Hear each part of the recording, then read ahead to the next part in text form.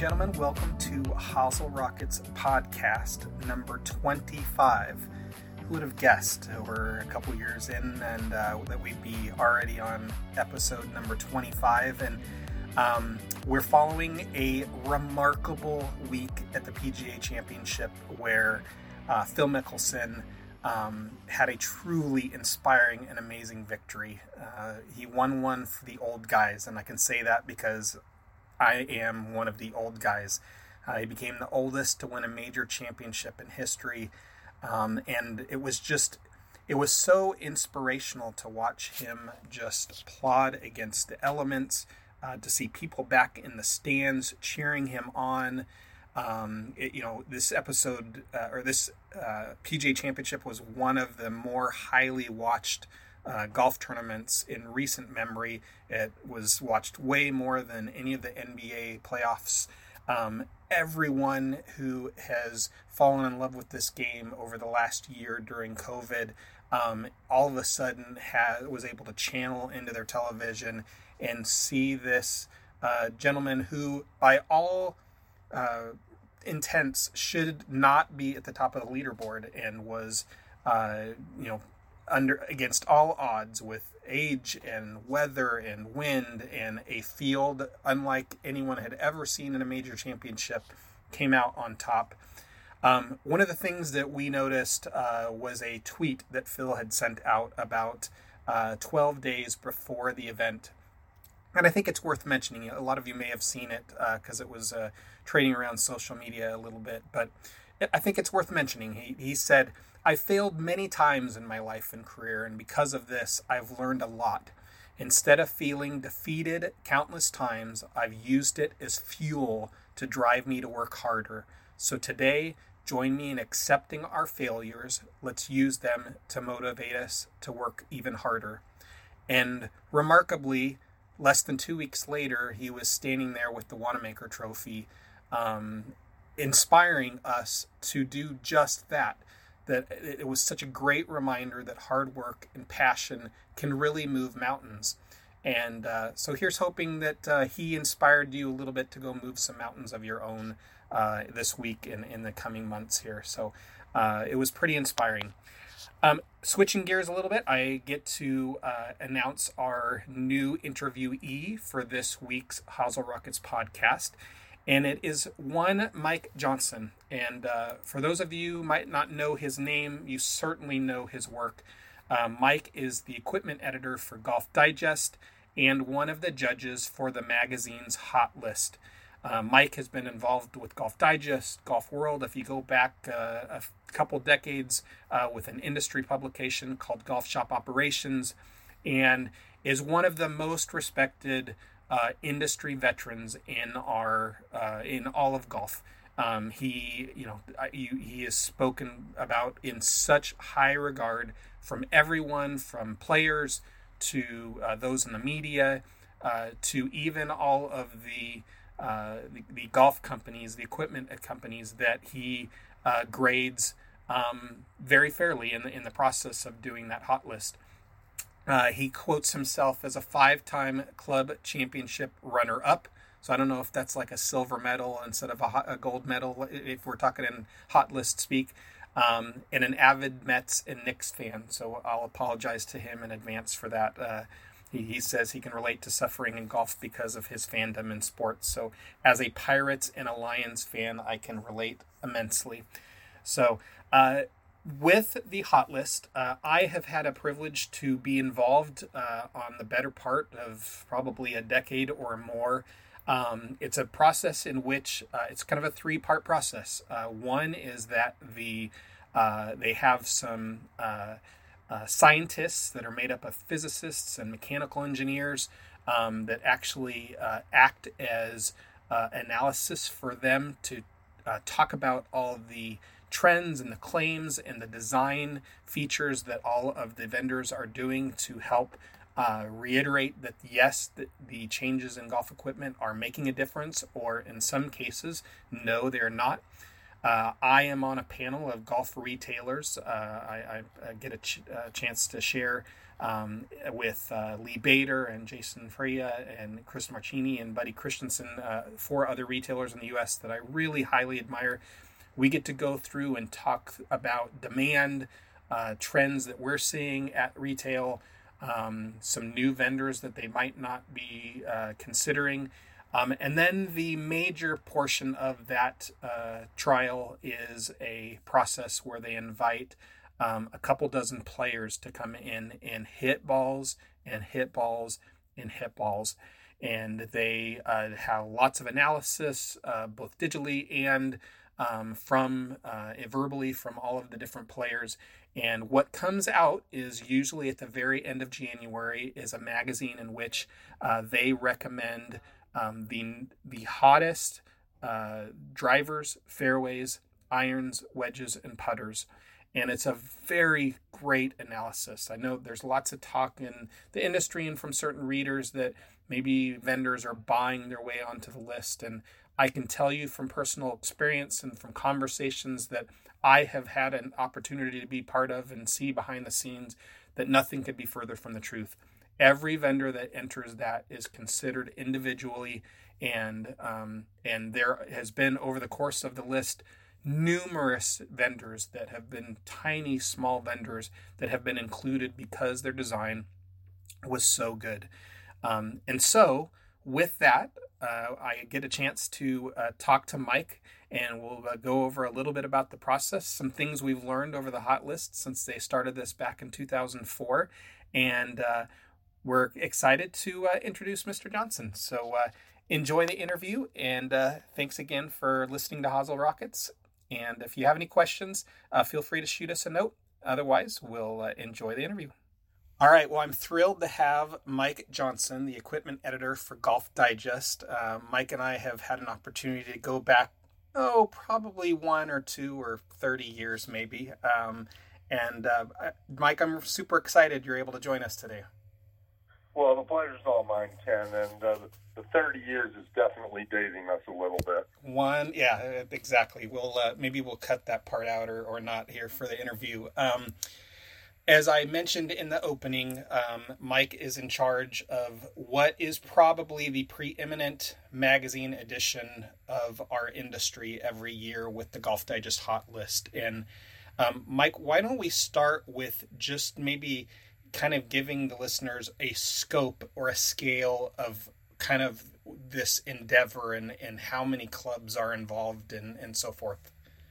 Yeah, sure thing. I mean, as we like to say about the hot list, it's not a some of the time thing. It's an all the time thing. If you read the magazine and kind of go through what our process is, you might think it's a bunch of guys hitting balls for a few days at a nice resort, and we kind of use that to generate the list. It's anything but. I mean, it is easily a 9 to 10 month process that involves multiple visits with equipment companies' R&D teams, having our own panel of academics that we bounce the technology stories off of, having a group of retailers that you're a part of, Ken, as you know, that help us judge the demand of a product and what's resonating with consumers in the marketplace. And at the end of it, this past year we had 230 clubs that were sent for consideration, and at least individual models. We had a lot more actual clubs, but 230 models. And we boiled it down to 137 that either won a gold or silver medal. And what that means to the consumer is we think this product has an audience, and it's probably worthy of your consideration. I know when we go down to the testing each year, you guys usually have this C train filled with golf clubs, and it just gives me anxiety knowing that there's so many golf clubs out there, and that's just a partial of it, right? I mean, you guys have narrowed it down even prior to some of the testing. Absolutely. It has to be a manageable number. You can't have people hitting, 40 drivers. They just can't stand up to that. So there is a little bit of what we refer to as local qualifying ahead of time, where we kind of put it through a mini process that mirrors what we do. We consider the technology. We consider the demand. We hit the product and try to figure out, does it look good? Does it sound good? Does it feel good? Does it produce the type of trajectory and shot that I would expect out of a club? And if it does, it advances along. And if it doesn't, it kind of gets left behind. But yeah, we probably easily at the end of it all have $250,000 to $350,000 worth of golf equipment that has been sent into us, and we get that kind of cooperation from manufacturers because they know the importance of the hot list, and I think they respect the thoroughness of its process. Certainly, it speaks to the integrity of what you guys are doing.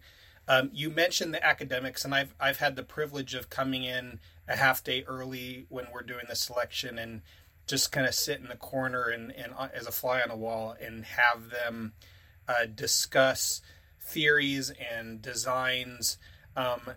Talk through kind of the importance of maybe kind of who these scientists are and their education backgrounds, but then the importance of having them involved in the process. Absolutely. We have 7 leading academics at universities, not only around the United States, but a couple in Canada as well. So it's not just a bunch of eggheads who are talking, collision theory. I mean, they understand what a golf club is and what it's supposed to do and the basic physics about a golf club.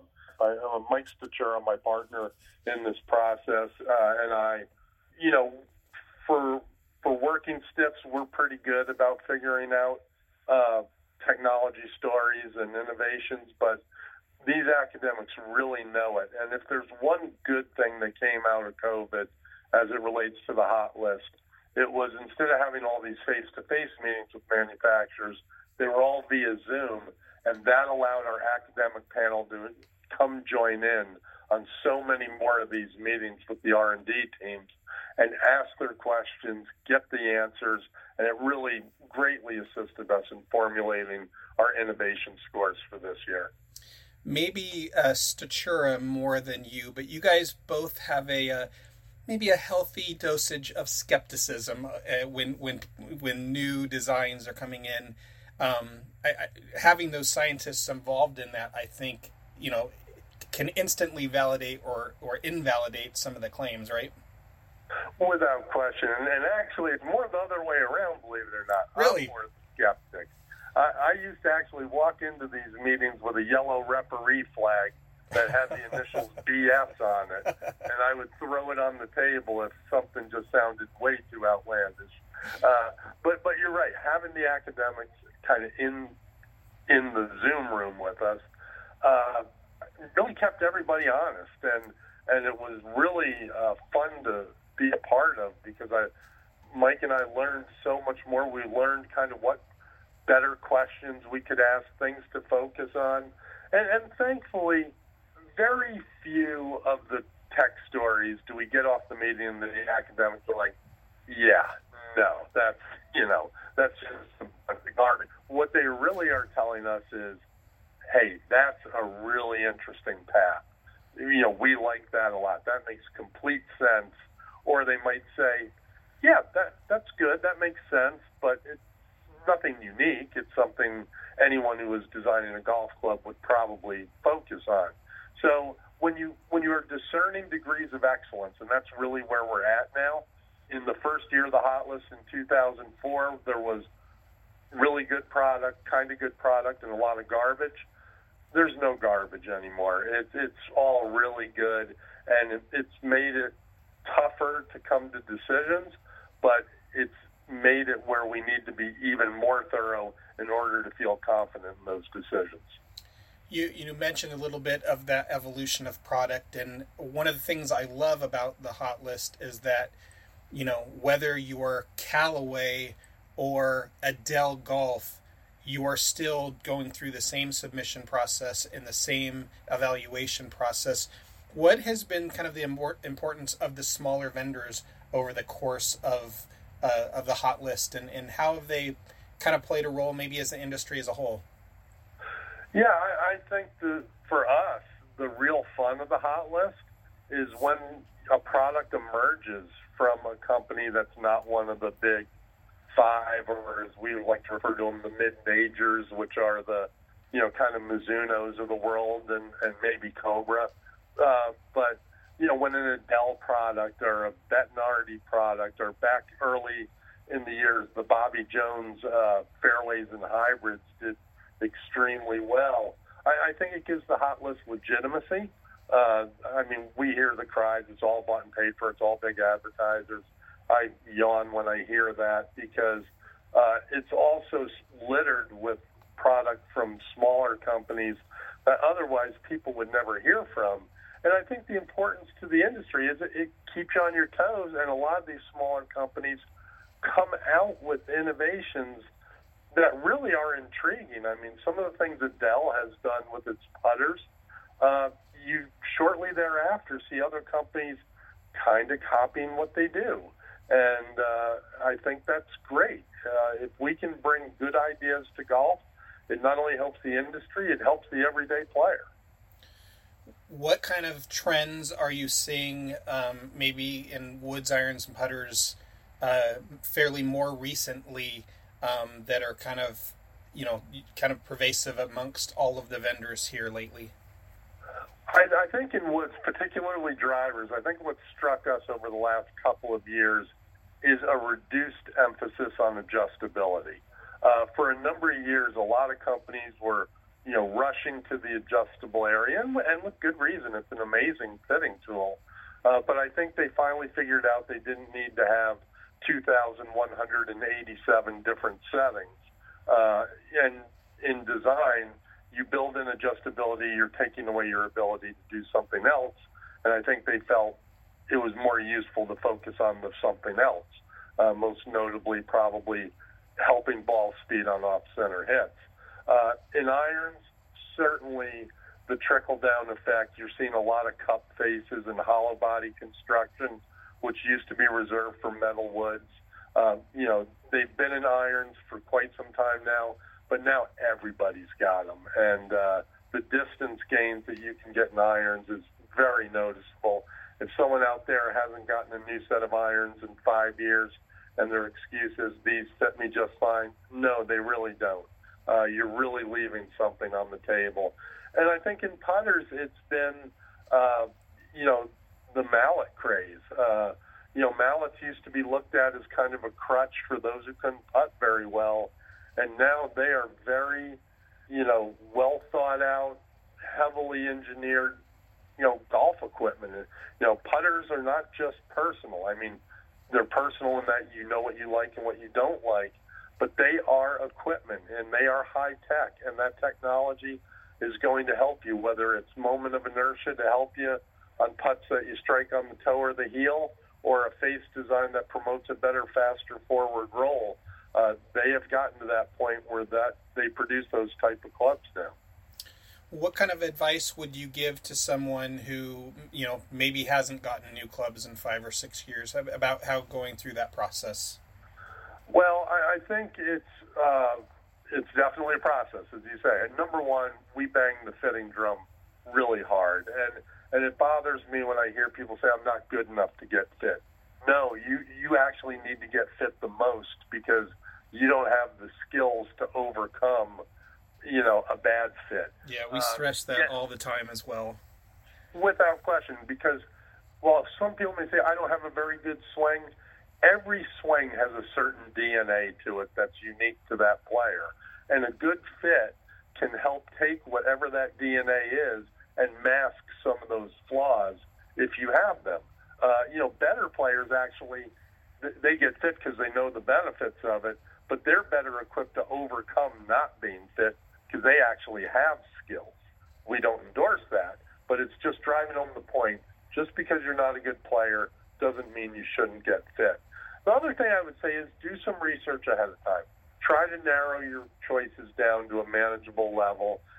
Go in thinking you might want to try these 2 or 3 things, but be totally open to what your fitter might put in front of you. So many times people say, well, I want to try the Mizuno, or I want to try the TaylorMade or the Cal, whatever it may be, and they end up walking out with something totally different. So let your mind be open to that. And then finally, be a little bit cautious of a fitter that just wants to fit you to your Sunday punch. Say you're getting fit for a driver and you hit a bunch of balls and you just smoke 2 of them. And the fitter's kind of like, oh, there you go. That's it. That's for you. No, because that's not your normal game. You want to be fit to your average shot. So be on the lookout for that. Most good fitters will steer away from that. But, fitters are businessmen too. Sometimes they're looking to sell you a club. Just something to be on the lookout for.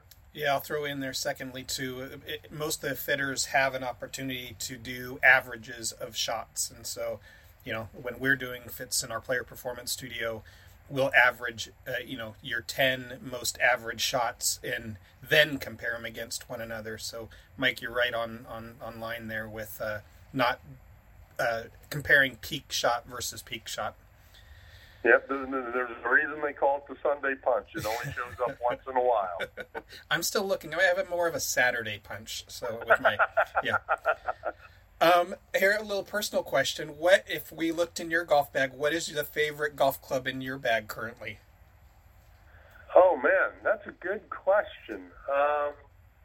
I would say it's my wedges. I have a trio of Cleveland RTX4 wedges that I was fit for 50 degrees, 54, 58. And I say that because 3 years ago, I had really bad chip yips. And I worked really hard with my golf pro to get out of it. And part of it was getting fit for my wedges. You think the equipment guy at Golf Digest would be smart enough to know, you need to get fit for your wedges just like your iron, driver, and everything else. But I hadn't. I just had stock wedges, which was dumb because my iron spec was 3/4 of an inch over and a degree upright. So I got wedges that were that spec as well. And they really helped in the battle, if you will, to overcome the chip yips. And right now my short game's actually not just serviceable, it's actually pretty darn good. And so, when I grab the 58 degree, I no longer fear it. I'm actually kind of excited to hit the shot. Well, that's good to hear. That's good to hear. I have one last question here for you, Mike, and that's kind of on the new family that you guys have semi-recently joined. Digest is now part of the Discovery family, and I kind of wanted to maybe ask you kind of what the impact of being part of this larger media conglomerate has kind of been over the last year or two. Well, this is not sucking up to the boss, but I will. It's been terrific, and I truly mean that. Anytime there's change, there's obviously a little trepidation. Discovery was a massive, it is a massive company, and you wonder where an entity like us fits in. They welcomed us right from the get-go. Discovery Golf, which is kind of the umbrella of TD and Golf Digest and some other things. But what we quickly found out was they didn't do what we did, and we didn't do what they did, so it was a match made in heaven. And they welcomed us, and we've become a really tight-knit team. And part of the fun of being with a larger outfit for me has actually been outside of the day-to-day work. It's been things like being involved in task forces on diversity and being on task forces on mentoring, things that you don't get involved in if you're with a smaller company because they just don't do those sort of things. So it's been really rewarding, and watching our video team grow and having the resources to do the things we want to do. Basically, they say no project is off limits. Bring it up, and we'll see what happens. And I think going forward for the hot list, you're going to see that getting supersized in some way as well. Well, Mike, thank you very much for your time. Again, I'll just reiterate to everybody that's out there listening, the hot list is, and again, because I've been able to watch it for, the better part of a decade or more from the inside out, one of the most well thought through, highly analyzed, honest applications in golf club comparison. And I know we have so many golfers out our way that it's kind of the Bible for, them opening up the first of the season just to see what's out there and kind of a starting point, a jumping off point to analyze new equipment. So, Mike, thank you for your time. We really appreciate you joining us on Hosel Rockets.